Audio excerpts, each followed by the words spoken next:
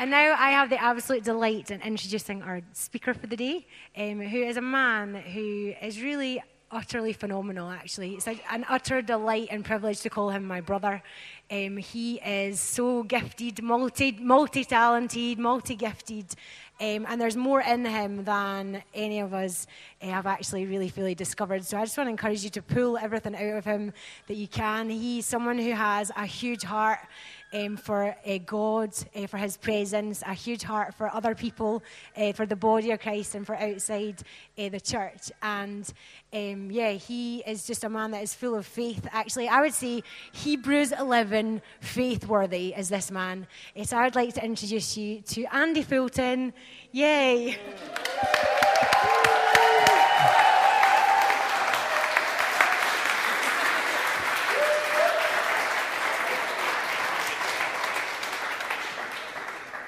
Awesome. I like that, Jan. Thank you. Yeah. It's good to have you as my sister, too.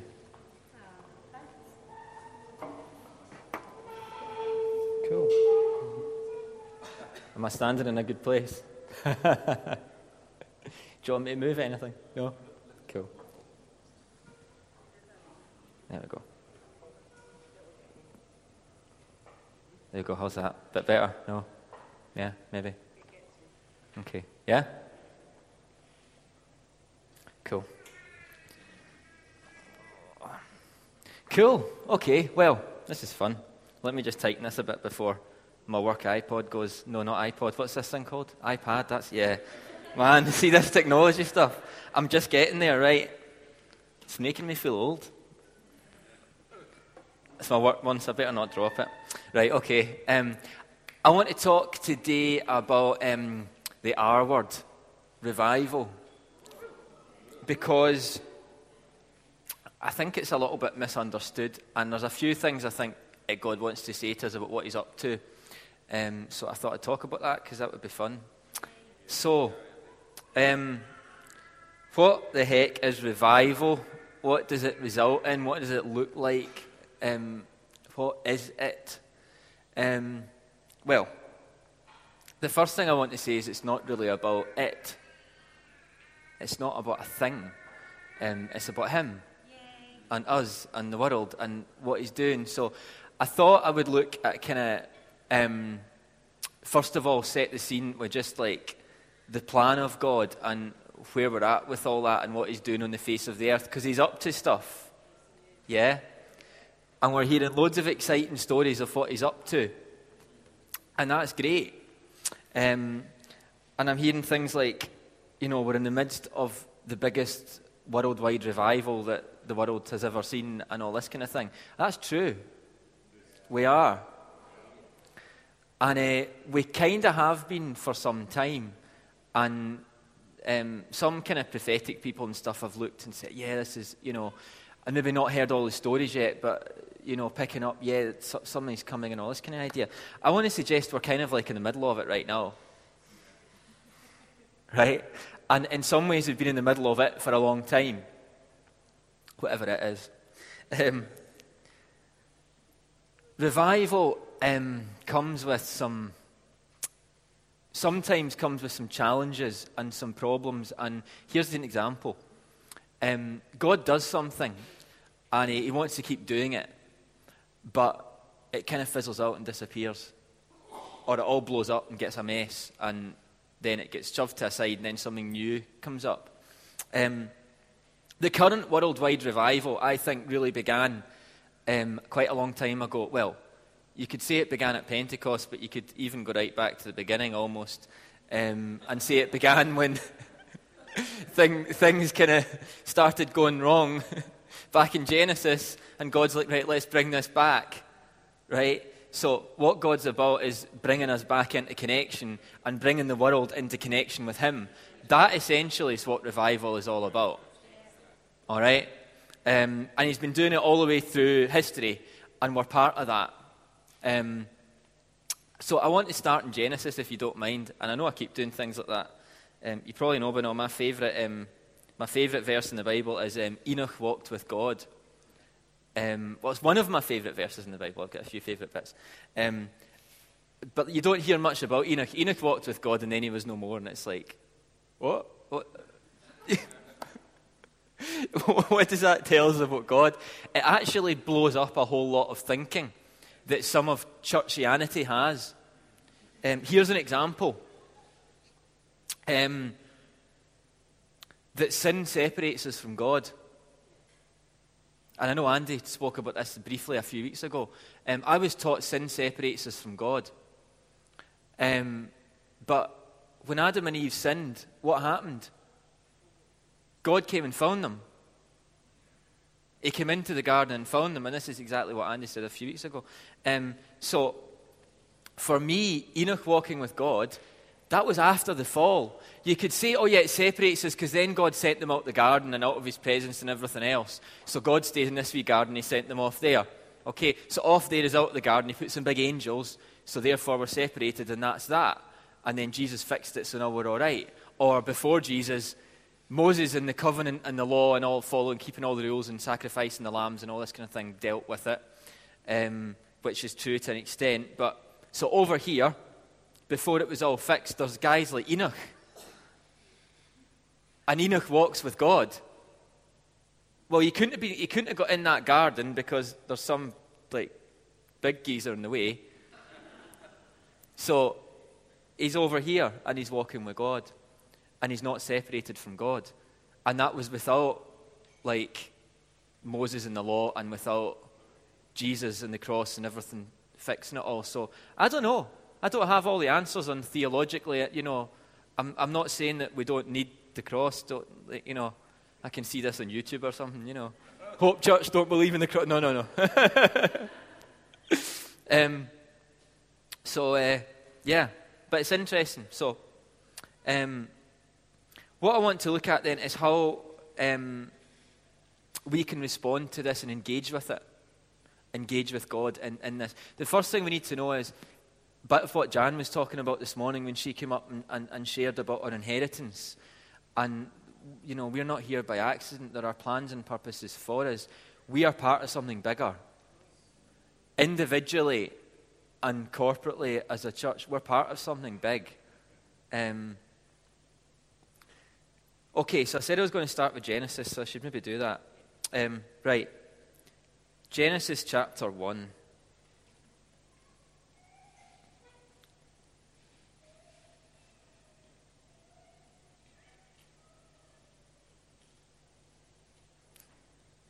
Yeah, I might need that. My phone's not turning on. What's happened to my phone? I've got this new phone and it's no. Okay. No. It's deed. Cool. Okay. Right, let's go down to verse 11 and 12. So this is all creation story, right? This is the account of creation. It's not a story, it's an account of what actually happened. That's a difference. Okay. And if you're not sure about all that, can I just say something in the middle of all this talk on like revival, engaging with all that, and you think, oh yeah, let's get along to the supernatural school. It has been great. It is world-changing. I encourage you to go. And there's been evenings during the worship when I've sensed a shift in the nation of Scotland as they've been worshipping, for example. It's really powerful. Can I also encourage you to get along to Alan Harrison's summer school on the Bible? I mean, it's fundamental. It's like we're engaging with this stuff. We need to be secure. And, you know, we're reading from this. We're like, well, where did it come from? You know, we want to be secure in this stuff. We want to be secure in our identity in Christ. The part of that is being secure in our understanding of the Bible and being able to say, yeah, when I'm reading this, I know what it is. I know where it comes from. I've got an understanding of this.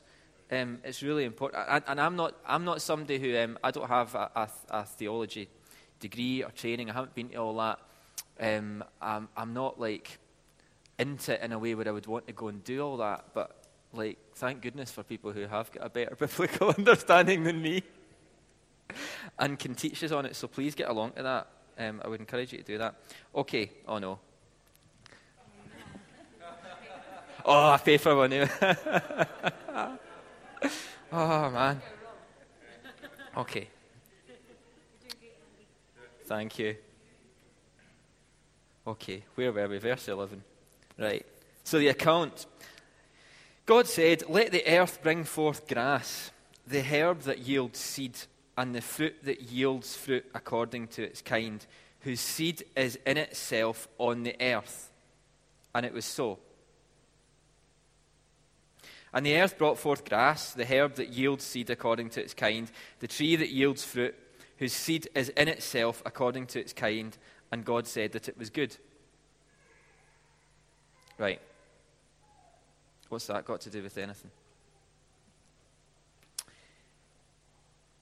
There's something here about fruit. From the very beginning, he didn't just say God made bananas and God made apples and God made stuff. And it says God made the fruit and put the seed in it. Every time it's mentioning that, he's saying he put the seed in it. Now, that word seed is a Hebrew word, zerah. And that's used a lot through the Old Testament. When you hear things like the covenant that God made with Noah and said, this is for your children and all this kind of thing, the word that he used, and Abraham with offspring, the word he's using there is this word seed, zerah, that's translated offspring. And he's talking about, for example, Genesis 9, verse 9, "Behold, I establish my covenant with you," this was with Noah, "and with your seed after you," with your zerah after you. There's something here that we're a part of all down through history. The Bible says we are in Christ. And if you read through some of the numbers and bits of the Bible like that you're like, man, this is taking a long time. If you're doing one of these, trying to read it through in a year, you're like, some was the son of so-and-so, the son of so-and-so, the son of so-and-so, the son of so-and-so. And they all knew who were, I know who my, I can't go back very many generations. I don't know about you guys. I can't go back 5, 6, 7, 10. I can't do that. But these guys understood the importance of that. They understood, I was in my dad, the seed. God put the seed there all the way down through. And so when he created the bananas and the apples and everything, he put the seed in them. The apple falls and the seed grows. So that entire apple tree was in that apple. And who put it there? God. So, my kids sometimes talk about before I was born, they refer to that as when I was just in God's plan. I wasn't here yet, I was just in God's plan. It's like, well, they were kind of in me and Joanna and back and back and back and back. And that's a physical thing. Okay, you can trace the DNA, you can trace the physical sperm and all that stuff in terms of seed if you want to look at it like that. If we're talking about being part of something in terms of history with God, if you read through things like the covenant with Abraham and all that, we get to be part of that spiritually. And it talks about that in Hebrews. Again, Jan kind of touched a little bit on that kind of stuff. Or somebody else, did you mention Hebrews there? We get to be part of something bigger, but the fruit and the multiplication and all that, we don't get by trying hard to do it. Like the apple tree doesn't produce apples because it tries really hard. It just does because that's what's in it. That's what was in the apple that fell on the ground and before the tree even grew. That's what was in the seed because God put the seed there. God puts the fruitfulness in us. So when we're thinking about revival and we're thinking revival looks like something and it looks like fruit, okay? And again, even that is slightly misunderstood sometimes. We tend to use the word fruit, and what people mean is people. When they say, can we see fruit from this, they quite often mean, are we seeing numbers of new Christians and new believers come in? That's not entirely what it means, but multiplication of people is part of it. I want to think of it more like, if you're talking about new people coming in, it's more like new sons and daughters being connected with their father. That's kind of what the multiplication, fruitfulness means. Because if we're talking about becoming sons and daughters and multiplication, adding to the family. That's the same as what God said to Adam and Eve. Go and multiply, be fruitful on the earth. It's the same thing. But he put the seed in them to enable that. Spiritually, we have the seed in us to enable this. We've inherited it. It's just who we are. It's who we are as sons and daughters. It's who we are as his people. That we are fruitful and we multiply and we see more sons and daughters come to get to know him. We don't need to try hard to do it. We don't need to run about daft putting on loads of stuff and loads of shows. I mean, this isn't a show today, you know. If it was a show, I'd be a bit better prepared. I'd have had like notes that were really good and a phone that turned on and, you know. I'm kind of glad it's not. So, how does the fruitfulness work and what does it look like? And, okay. Before I go on to that, let me just look at Hebrews 11 for a moment. You can look it up yourself. I'm not going to read from it. Some of you are probably familiar with it. It lists all those saints of old. It says, oh, Abraham, man of faith, and all these people going through. And then it says at the end that they're made perfect together with us. What it's saying is, some of what they had faith for, they didn't see it all. And some of it's now being fulfilled. Some of these guys would have given their right arm to be here right now on the earth. You know, and some of them kind of knew what was coming. But we get to actually be a part of that. So when we're something bigger than, when we are part of something bigger, I'm not just part of you as a body. We're not just part of the body on the earth just now. We're a part of body, God's people eternally. And we need to be, now this might sound strange, we need to be connected with that. We need to connect with that in our hearts. No, don't go praying to Abraham. I don't mean connecting like that, okay? There are folks that do things like that. He did. Okay? Now, I know that, I think, was it Abraham and Moses that appeared with Jesus on the mountain? And is that, yeah? So Jesus was having this pretty cool heaven experience. And so if God wants to do something like that, that's fine. If you have a heaven encounter and meet some of these guys, maybe that's not a problem. That seems to be biblical. But don't go focusing on that and don't go praying for them. That's not what I'm talking about, being connected. But I'm talking about doing things like honouring some of these people and all the others down through history. Your own natural mother and father. Is it Proverbs talks about honour? No, it's Deuteronomy and all that. You know, honour your mother and father, and it'll go well with you and have a long life and all that stuff. You know, spiritually, we can be connected to all that, and we talk a lot about like they are. Let me get this the right way around. Was it Andy got this the wrong way around a few weeks ago? Their ceiling being our floor. Okay. Now Jesus himself said, "You will do greater things than I'm doing." And this is kind of this time we're in from Pentecost onwards, this worldwide revival we're in currently, is about us seeing some of that greater stuff. See, Jesus himself wasn't in that time.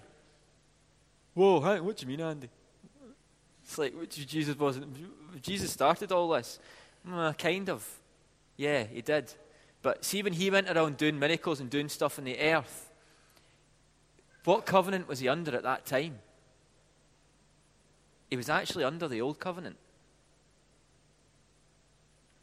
The new covenant hadn't happened yet. So he's saying you will do greater things because you'll be under the new covenant. He said you'll do greater things because what? The rest of that verse, it's in John 14, maybe 15. It's all into a bit of a blur. It's some of my favourite bits of the Bible, John 14, 15 and 16. I love it. So he says, you will do greater things than these because I go to my Father. Because I'm going, and I'm going to send the Holy Spirit. So that's the time that we're in with the Holy Spirit, where we get this fruitfulness, we get this revival because of the Spirit. If we look at Acts, we see the change in the disciples. That clock is going, isn't it? Yeah. Is it right? Yeah, it's just a bit off. Okay, that's fine. Yeah, that's all right. Cool. In Acts, if we look at what happened and the story through the Gospels, the disciples were off doing stuff with Jesus. under Old Covenant. Holy Spirit hadn't been released in them yet. Holy Spirit was on them, and they got sent and with them. And if you want a verse, will we make this official? Do you want a verse for it? Okay. In John 14, verse 17, when Jesus was talking about what was going to happen, he said, the Holy Spirit, the one I'll send, he says, he dwells with you and he will be in you. And earlier than that in John, oh dear, I can't remember what it is. I think it might be John 9 or somewhere around about there. Is it John? I don't know. Talking about the Holy Spirit had not yet been released because Jesus had not yet been glorified. If you want to use a search, look up not yet glorified or something like that and you'll find it. It's in there somewhere. But yeah, so the Holy Spirit was released in us instead of on us. And there's a difference in what that looks like under the new covenant and what that enabled for us. Things like the veil being torn and the Holy of Holies in the presence of God being accessible for everybody through Jesus. So we're not negating the cross. We're not saying we don't need that. We do. Okay, but what happened to the disciples after that? Well, before that, they were wondering about with Jesus doing all this cool stuff. And Jesus sent them off and said, right, go and heal the sick, go and do this. And they came back and they're like, Jesus, even the demons respond. Whoa, this is cool. You know, it's almost like they didn't quite believe it. And the story of Lazarus, when he died, Jesus was like, yeah, that's all right. You could have gone earlier. You could have stopped him dying. Jesus is like that. No, that's okay. I did it so that you might believe.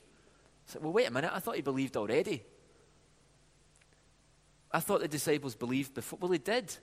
But Jesus is saying, no, I kind of want you to show you something. I want you to believe more. I want you to experience more and encounter more. But they didn't have tons of confidence.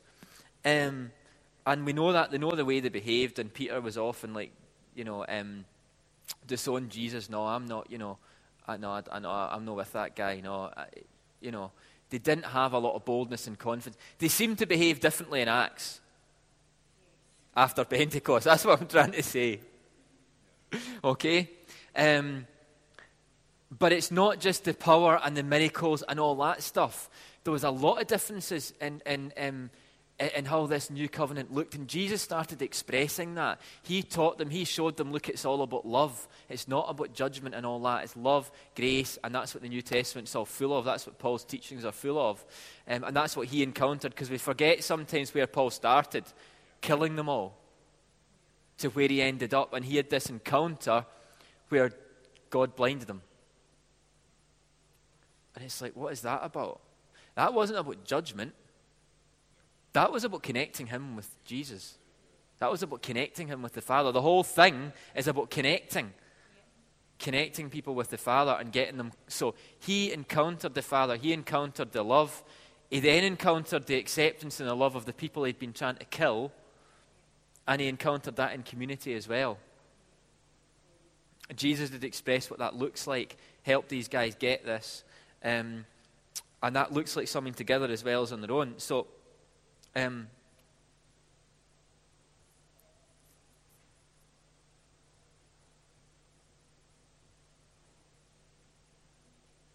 so it looks like something. But it wasn't just about the power and the miracles and all that.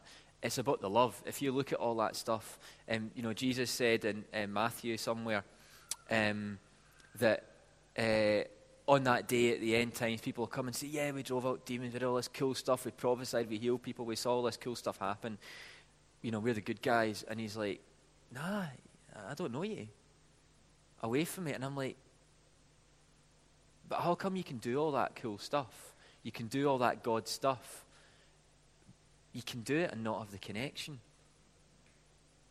And it's something that we don't have to be worried about and concerned about with us. It's like, do I know Jesus? It's like, no, that's just the voice of the enemy. It's like we're connected.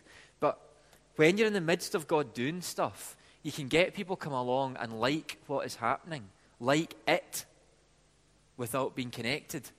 Take the example of Simon the sorcerer, who turned up and said, hey, this is cool. See what you guys are doing? This is awesome. I'll come and do it too. So he believed, that's what it says. And I'm way off my notes. I don't know where it is in Acts. Acts chapter 8, if you want to look at it. Oh, no, it's not. Sorry, that's a different bit. Acts somewhere else. Anyway, you can find it. You can look it up. You can trust me. Is that all right? Do you trust me? Okay. He came along, and it says he believed, and he was baptized, and he was doing some of the same stuff. But then later on, some of the other apostles turned up and said, oh, yes, it's great what's happening, but we can see you haven't received the Holy Spirit yet. Let's pray for you to receive the Holy Spirit. And they laid on hands, and they received the Spirit. Yeah, it is Acts 8. I'm right, yeah. So they prayed for some of the people, and they received the Spirit. And Simon saw that, and he's like, whoa, I want that. And that impressed him. Now, he was a guy who was spiritually aware. He was a guy who'd been doing some stuff himself in the spiritual realm, but just not of God. All right?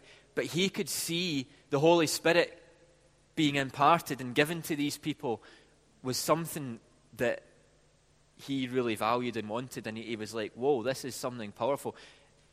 But he'd already seen the signs and the wonders. He'd already seen miracles. I don't know what he'd seen. Had he seen limbs grow back? Had he seen people healed that had defects since birth? Had he seen blind eyes open? Possibly. Was he interested? Yeah. But then when they came and prayed for the Holy Spirit, he's like, whoa, I want that. What's the deal? What did he see? What did these people experience? See, the miracles and the signs and the wonders, Jesus said in John 14, he said, on that day, I'm in the Father and he's in me and all that stuff. It's like, when he was talking about all that, and he's like, if you don't believe me, believe in the evidence of the miracles themselves. So the miracles were to point to something, to connect us with him, to have the Father be in us and us be in the Father and have all that go on. And I think that was going on here. They'd seen the miracles, they'd seen that, and then the Holy Spirit was coming. It's like the Holy Spirit comes in, and on that day, I'm in the Father, and we will come and make our home in you and all that. That's something new. That's something radical. That's an encounter of having God inside. Recently at the Light and Life event that we had out in the West End, I was praying for one lady and she'd experienced God before. She was a Christian. She was going to church and stuff. And she did some challenges in her life, some stuff going on that was just messy. So anyway, we said, well, do you know what? We'll pray for you. And we'll just ask God to come and meet you. And we said, either God's real or he's not. And I know I shared this a few weeks ago for some of you who are here, but if he's real, then we can encounter him and he makes a difference. And we can meet with him and we can know him. If he's not real, forget it. Don't waste your time going to church on a Sunday. Was this disappeared? No? Is it just the aircon's going off or something? Nah. Cool. I said, don't waste your time, but if he's real, she says, yeah, I believe in God and stuff. Cool, okay, let's pray for you then. Prayed for her. We just prayed. Holy Spirit came in her. It's like, we will come and make our home in you. Jesus said, I'll reveal myself to you. That's what she experienced. She said, you know what? I've never experienced God's love inside like this before. I can feel it inside me. She said, it feels like something burning. She says, it feels like fire. She says, I can feel the fire of God's love inside me. That's the word she used. I don't know if she'd heard that kind of language before in the background in church she went to and stuff. It was quite a traditional background. I don't know. But that's the word she chose to use because that's what she felt. So when we're using some of these words, we get used to the language, don't we? We get used to saying some of these things. But actually there's an experience. There's something real in that. So Simon the sorcerer saw something. He's like, whoa. But then the apostles turned around and said, no, you can't have any part in this, or something like that. I don't know if that's exact words, but they said, no, you're you're full of bitterness, and you're not right with God. That's what they said. It's like, well, wait a minute, I thought he believed and got baptized and was doing all the stuff like 5 minutes ago.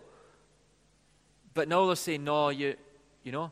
So some folk will turn up. We don't know what happened with him, because I think he actually then said, no, pray that doesn't happen to me. It's like, we don't know what happened with that guy. It's like he maybe received and got connected with God and discovered his love and started operating out of love instead of operating out of something else, his bitterness and his stuff and his mess.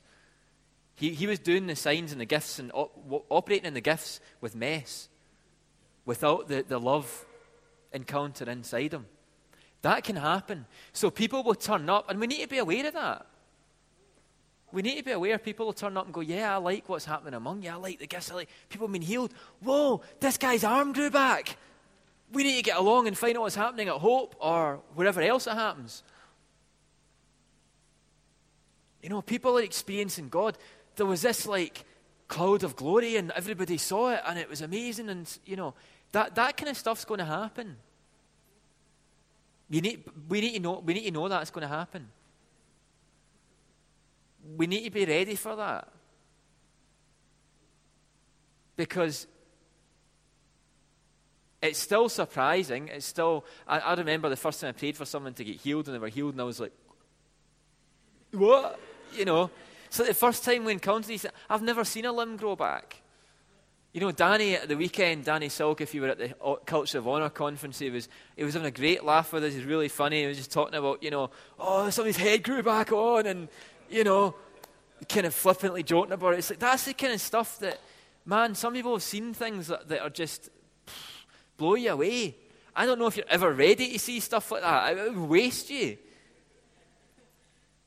But do you know how we get ready for that? It's not by going, you know, oh yeah, it's like, you know, somehow magically get ready for it. We're not going to be, but we get connected.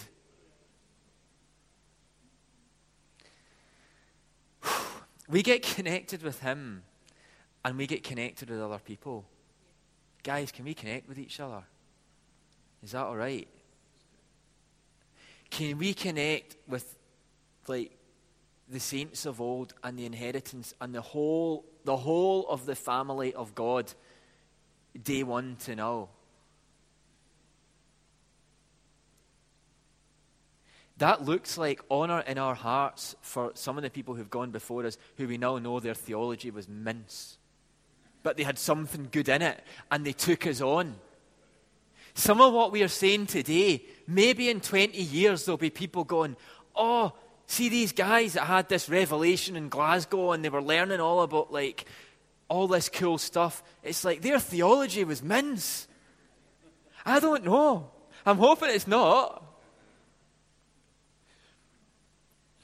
But the Jews struggled with some of what the apostles and Jesus and stuff came into. Oh yeah, we can have these like these Gentiles come in. You what? Where's that in Scripture? Well, actually it is, but they didn't see it. There's also some stuff that doesn't seem to be anywhere in Scripture. You could call that extra biblical. Experience and encounter and stuff that doesn't seem to be in the Bible. If it completely contradicts the Bible, we've got a problem. But if you can't find it in the Bible, that's all right. See, Jesus did crazy stuff like spat in people's eyes to get them healed. Like, there's no, you know, you can't take that and say, oh, it's okay if we do that. But what about if I go and kick John in the shin to get his shin healed? Do you know, like, we need to be connected. And I tell you why. What God's doing can look different to what we're used to. It can look different to what we like. Okay, right. Here's a practical example. I'm fairly prophetic in some ways. I've got a bit of prophetic gifting and all that kind of thing, right? So, if somebody's up sharing some prophecy and stuff like that, I'm fairly comfortable with that. And I can look and I can go, yeah, I'm sensing the anointing on that word. If it's God. If it's not God, then I might not be. But let's presume for a moment that this is God and we've got a genuine prophetic gifting operating, which we quite often do in this environment here. And I'm like, yeah, I'm comfortable with that. That's good.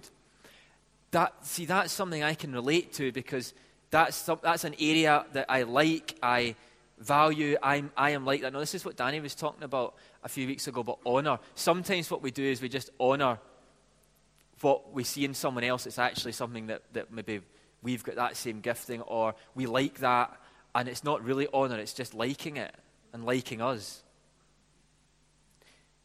But what if you weren't prophetic and you're like, I don't quite get that? You're like, I don't know if God's on that. I don't sense an anointing on that.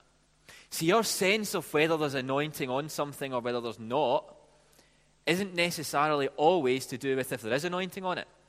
Sometimes it's just to do with whether we like it or not.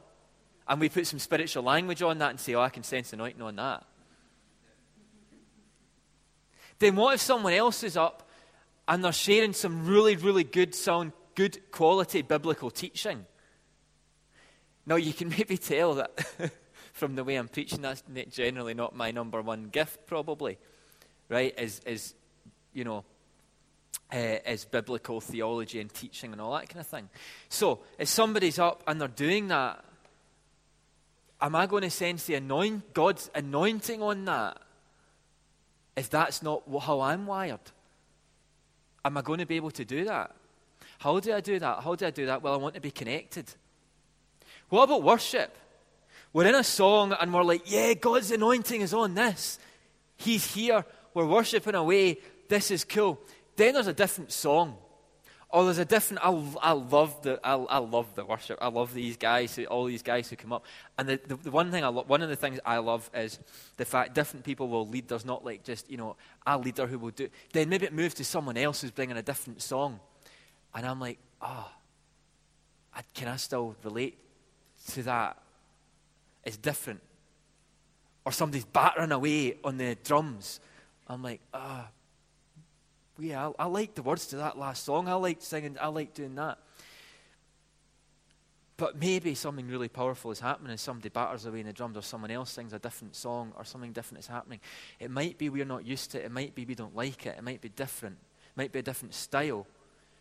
And we sometimes mistakenly think God's anointing isn't on that. But it's just that we're not used to it. And maybe we weren't that well connected. Maybe we were relying on that last song to connect us. Maybe we were relying on that prophetic word that we could relate to get connected. Can worship help us connect? Bang on, it can. Yeah. I'm more connected after a good worship sesh. But I want to be connected first.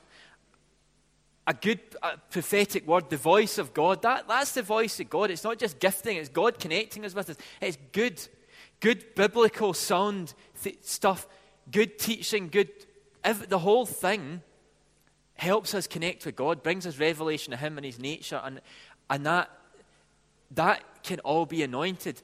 But we need to watch out and say, I don't know, that person's doing that a bit different. I don't know if that's anointed. And we think we're not sensing the presence, because do you know what we do? We say, I'm not really sensing the presence of God as much now. So therefore it's not anointed. Because if it's anointed, the presence of God will fill the room and all that, yeah? So I'm going to sense His presence. So He's anointed, but she's not, or whatever. Or that bit of the service was anointed. This bit isn't.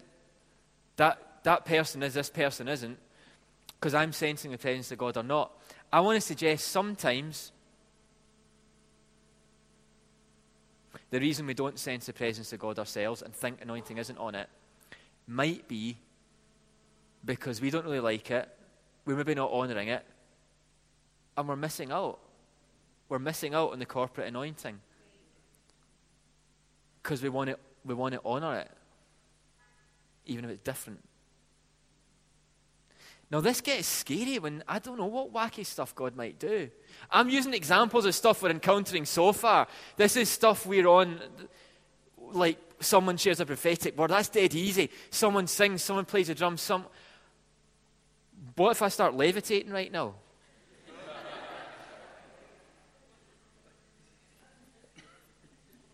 I think wacky stuff, like it might not, if I did, it might not actually be me levitating. It might be the entire earth just going down a few feet and I'm actually where I am and it's all you guys have I don't know. Like, I teach physics part-time in school and some of that wacky stuff is like, it's fun. But you're maybe thinking, well, like levitating and all that, like that's in like dodgy movies and all that. That's like, do you know, that's in like Ghostbusters and it looks wacky and it's like, that's an old film, innit? Oh, no. Oh, no. I can't get my phone to turn on and I'm talking about Ghostbusters. I'm still young. I am. Right. But you might be thinking, I might be thinking if I start levitating, I might be thinking, is this of God? You know, and who knows? I'm just trying to give some wacky examples. We have no idea what it'll look like when God comes and does stuff. You know? I was driving along the road the other day and I saw like some clouds and they just looked like a really cool formation, like over one kind of area. I was like, what happens when every Sunday we meet, like there's just a big single cloud column over where we meet and nowhere else in the city, for example? You can read stories of stuff like that.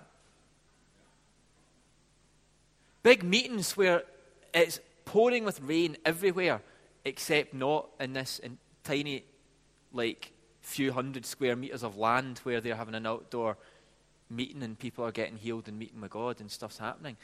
Wacky stuff like that goes on. You can read it. It's not just on untrustworthy intertube. You can read accounts of stuff like that.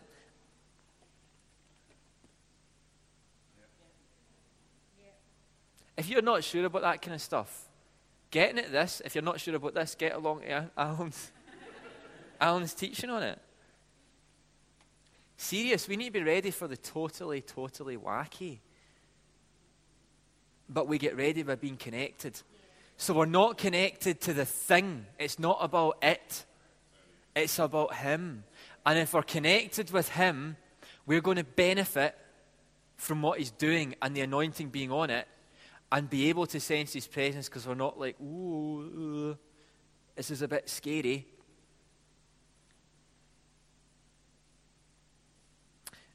But there's a corporate anointing sometimes when we come together.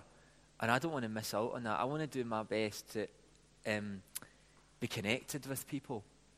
Be connected with you guys and be connected with the wider body in Glasgow, Scotland, throughout the world. We need to know that we're part of something really big here and we have an inheritance. And we partner with that and we have access to that and we engage with that by being connected. See the world we live in, at least in the West, it's really individual, isn't it? We all go off into our little house, flat, close the door. You live in a flat. I don't know, some flats you talk to people in the close, like some you don't even, and even God's natural way of having us in community, family, can be a bit kind of independent as well. Like, yeah, we see family, we see brothers or sisters or dads or mums or daughters and stuff once in a blue moon, and you know the whole community thing's just disappearing. But we kind of get used to that. We kind of get used to coping on our own. Now, if you're married, you might get used to coping, you and your wife, or you and your husband, or you and your family unit, and staying on your own. Or if you've got a group of good pals or whatever, you might get away just staying in that group. But you can still be within a unit or a group and disconnected from the rest. And I'm just trying myself not to get in a mindset of being independent. You know, I need people. We need each other. But we need to make a deliberate choice to do this. It's not easy.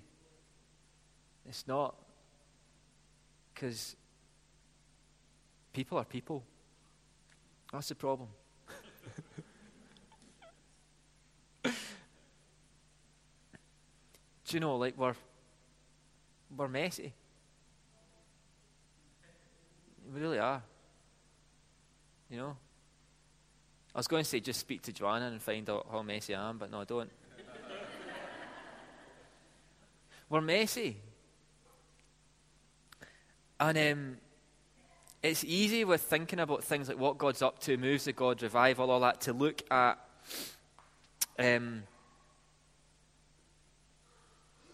I like what's happening there, so I'll go and be part of that. But we're really being part of something rather than part of a body and connection, if this is making any sense. So there's a commitment needed among, and I'm not just talking about us here, I'm talking about like the whole of the body of Christ on the earth. We need to be ready to be committed and connected with others.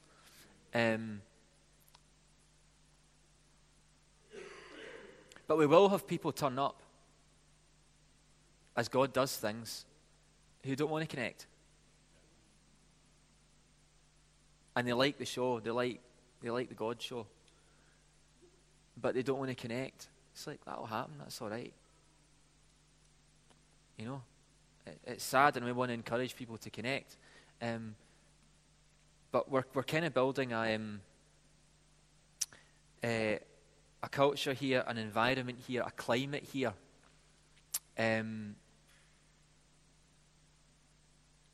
of all the stuff like honour that we're talking about.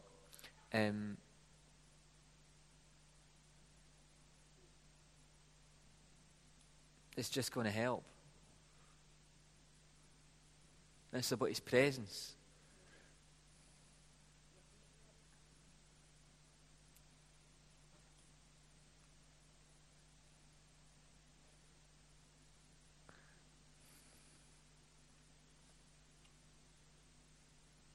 We need to be okay with the supernatural and okay with the wacky. How we be okay with that is really, first of all, it's being okay with us and being okay with God and being secure in our identity. So somebody else's experience, something else going on, doesn't change who I am. If we're thinking about connecting with other people, see, it's challenging when folk turn up. We're like, well, they're a mess. Yeah, it might be. They're not behaving in the way we want in this environment. They're not honouring people. They're not doing, they're in sin. And how do we deal with that? Well, the first thing we need to know is Jesus, let's do Jesus style, yeah? Jesus never got threatened by sin. He never got threatened by messy people. And but sometimes as Christians, we can feel threatened by other people.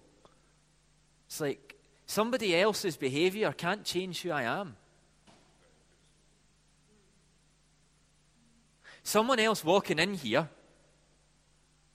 can't change the honour we have among us, even if they are walking in dishonour. As an example, that can't change who we are. We need to become more secure, and I need to become more secure in who I am. So I know I'm not being changed by anybody around about me. We also need to be more secure in who we are as a community, that we can't be changed by other things round about.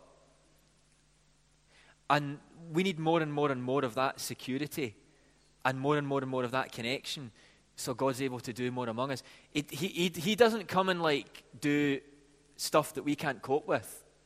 Bill Johnson, from if you don't know who he is, he's a pastor from America, from a church there. It's amazing, Bethel Church, and you want to listen to his talks because they're great. And he says something about this. He says that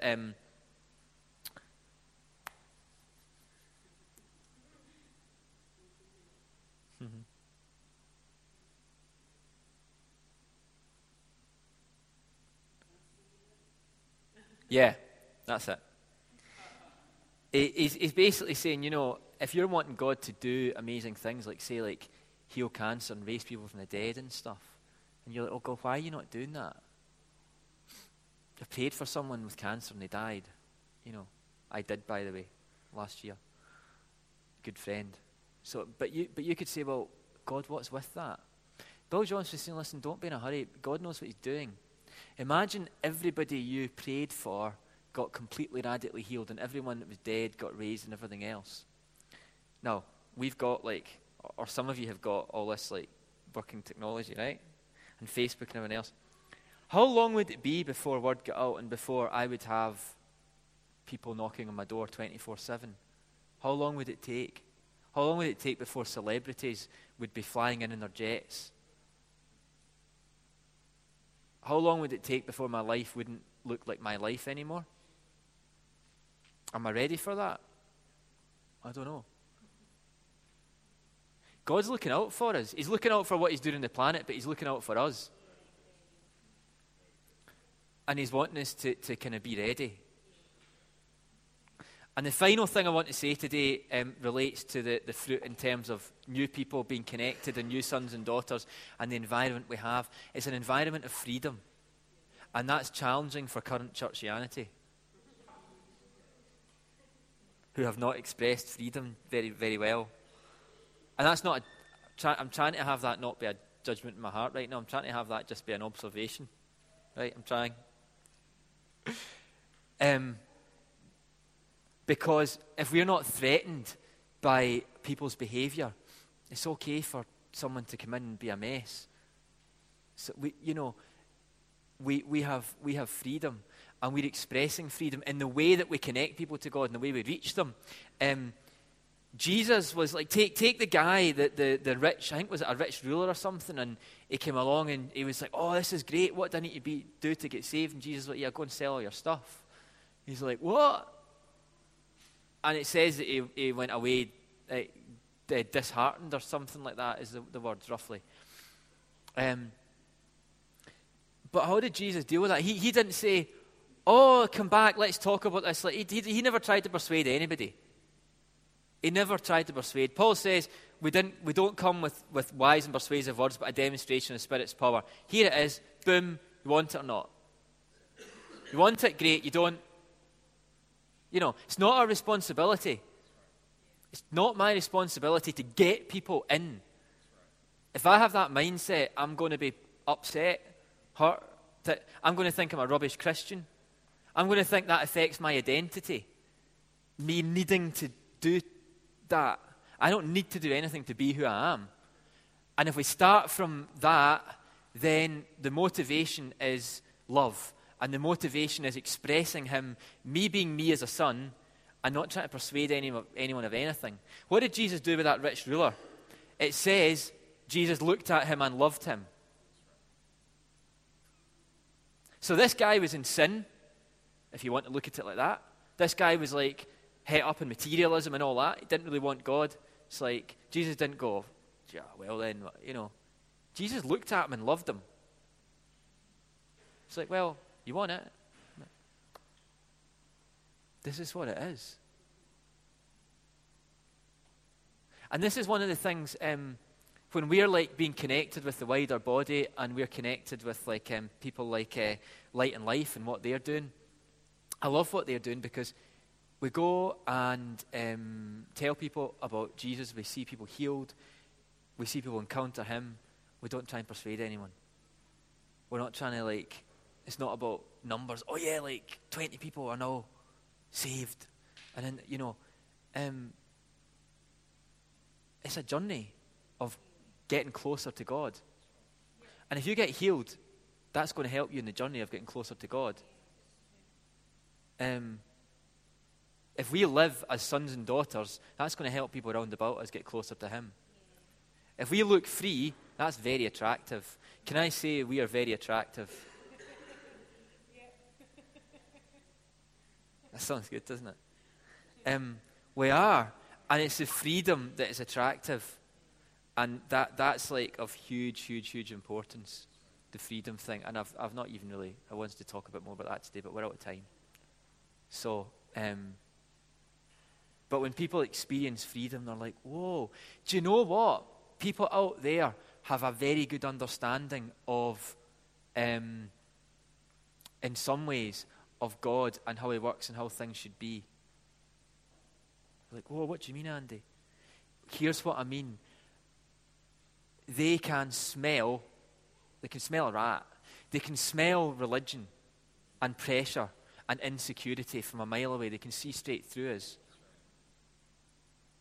So the reason a lot of people are like switched off from church is because they actually have inside of them, inside of their heart, something of God from when they were created, the seed, the inheritance, the whole thing, it's sitting there, and they know they're supposed to be free.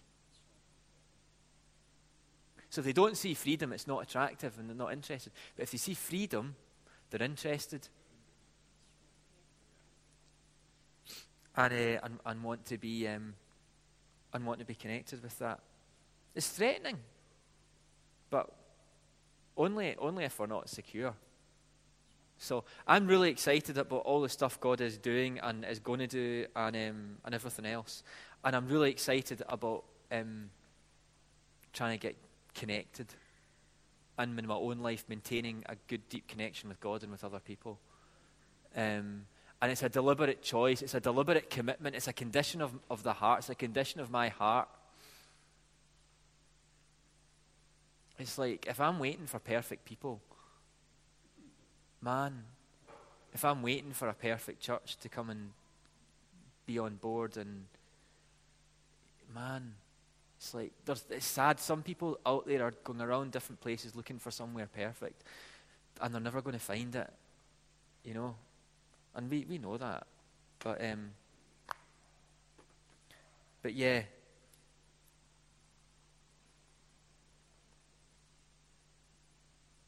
But it's good. It's good. It's really good. I'm enjoying this. I'm enjoying church right now. Yeah. It's awesome, isn't it? Isn't it so good? Really?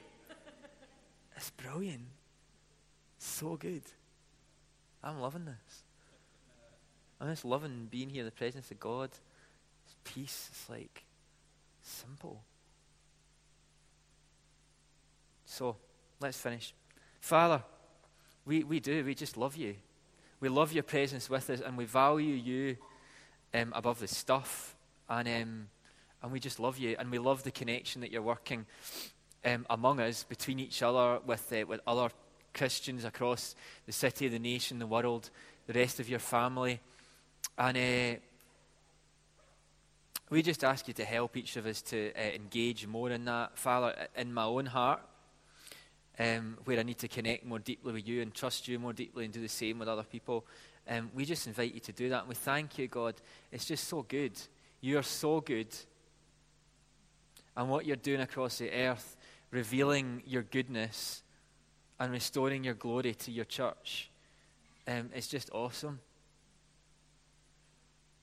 And we just welcome that, no matter what it looks like. If we think that it's not something I'm used to, I don't know about this, it's like, Father, help us stay connected with you and know your presence and know your goodness and know what is of you and know what is of not of you, not because of our what we like and what we don't like and our own preference, but because of our connection with you, and because we know you, because we know our Daddy, we know our Father, we know you, Jesus, we know you, Holy Spirit. And we know what looks good, because you're so good.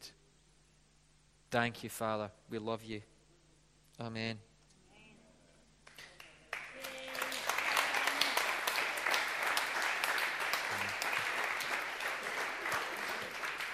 If you need freedom in your body, we're just going to close now. But if you would like prayer for any pain in your body, or you just want more freedom in your life, or just to know a deeper connection with God as a son or daughter, or just prayer for anything really, we would love to pray for you. So if the next gen guys who come out, the ministry team, next generation guys, whoever's here, that would be great.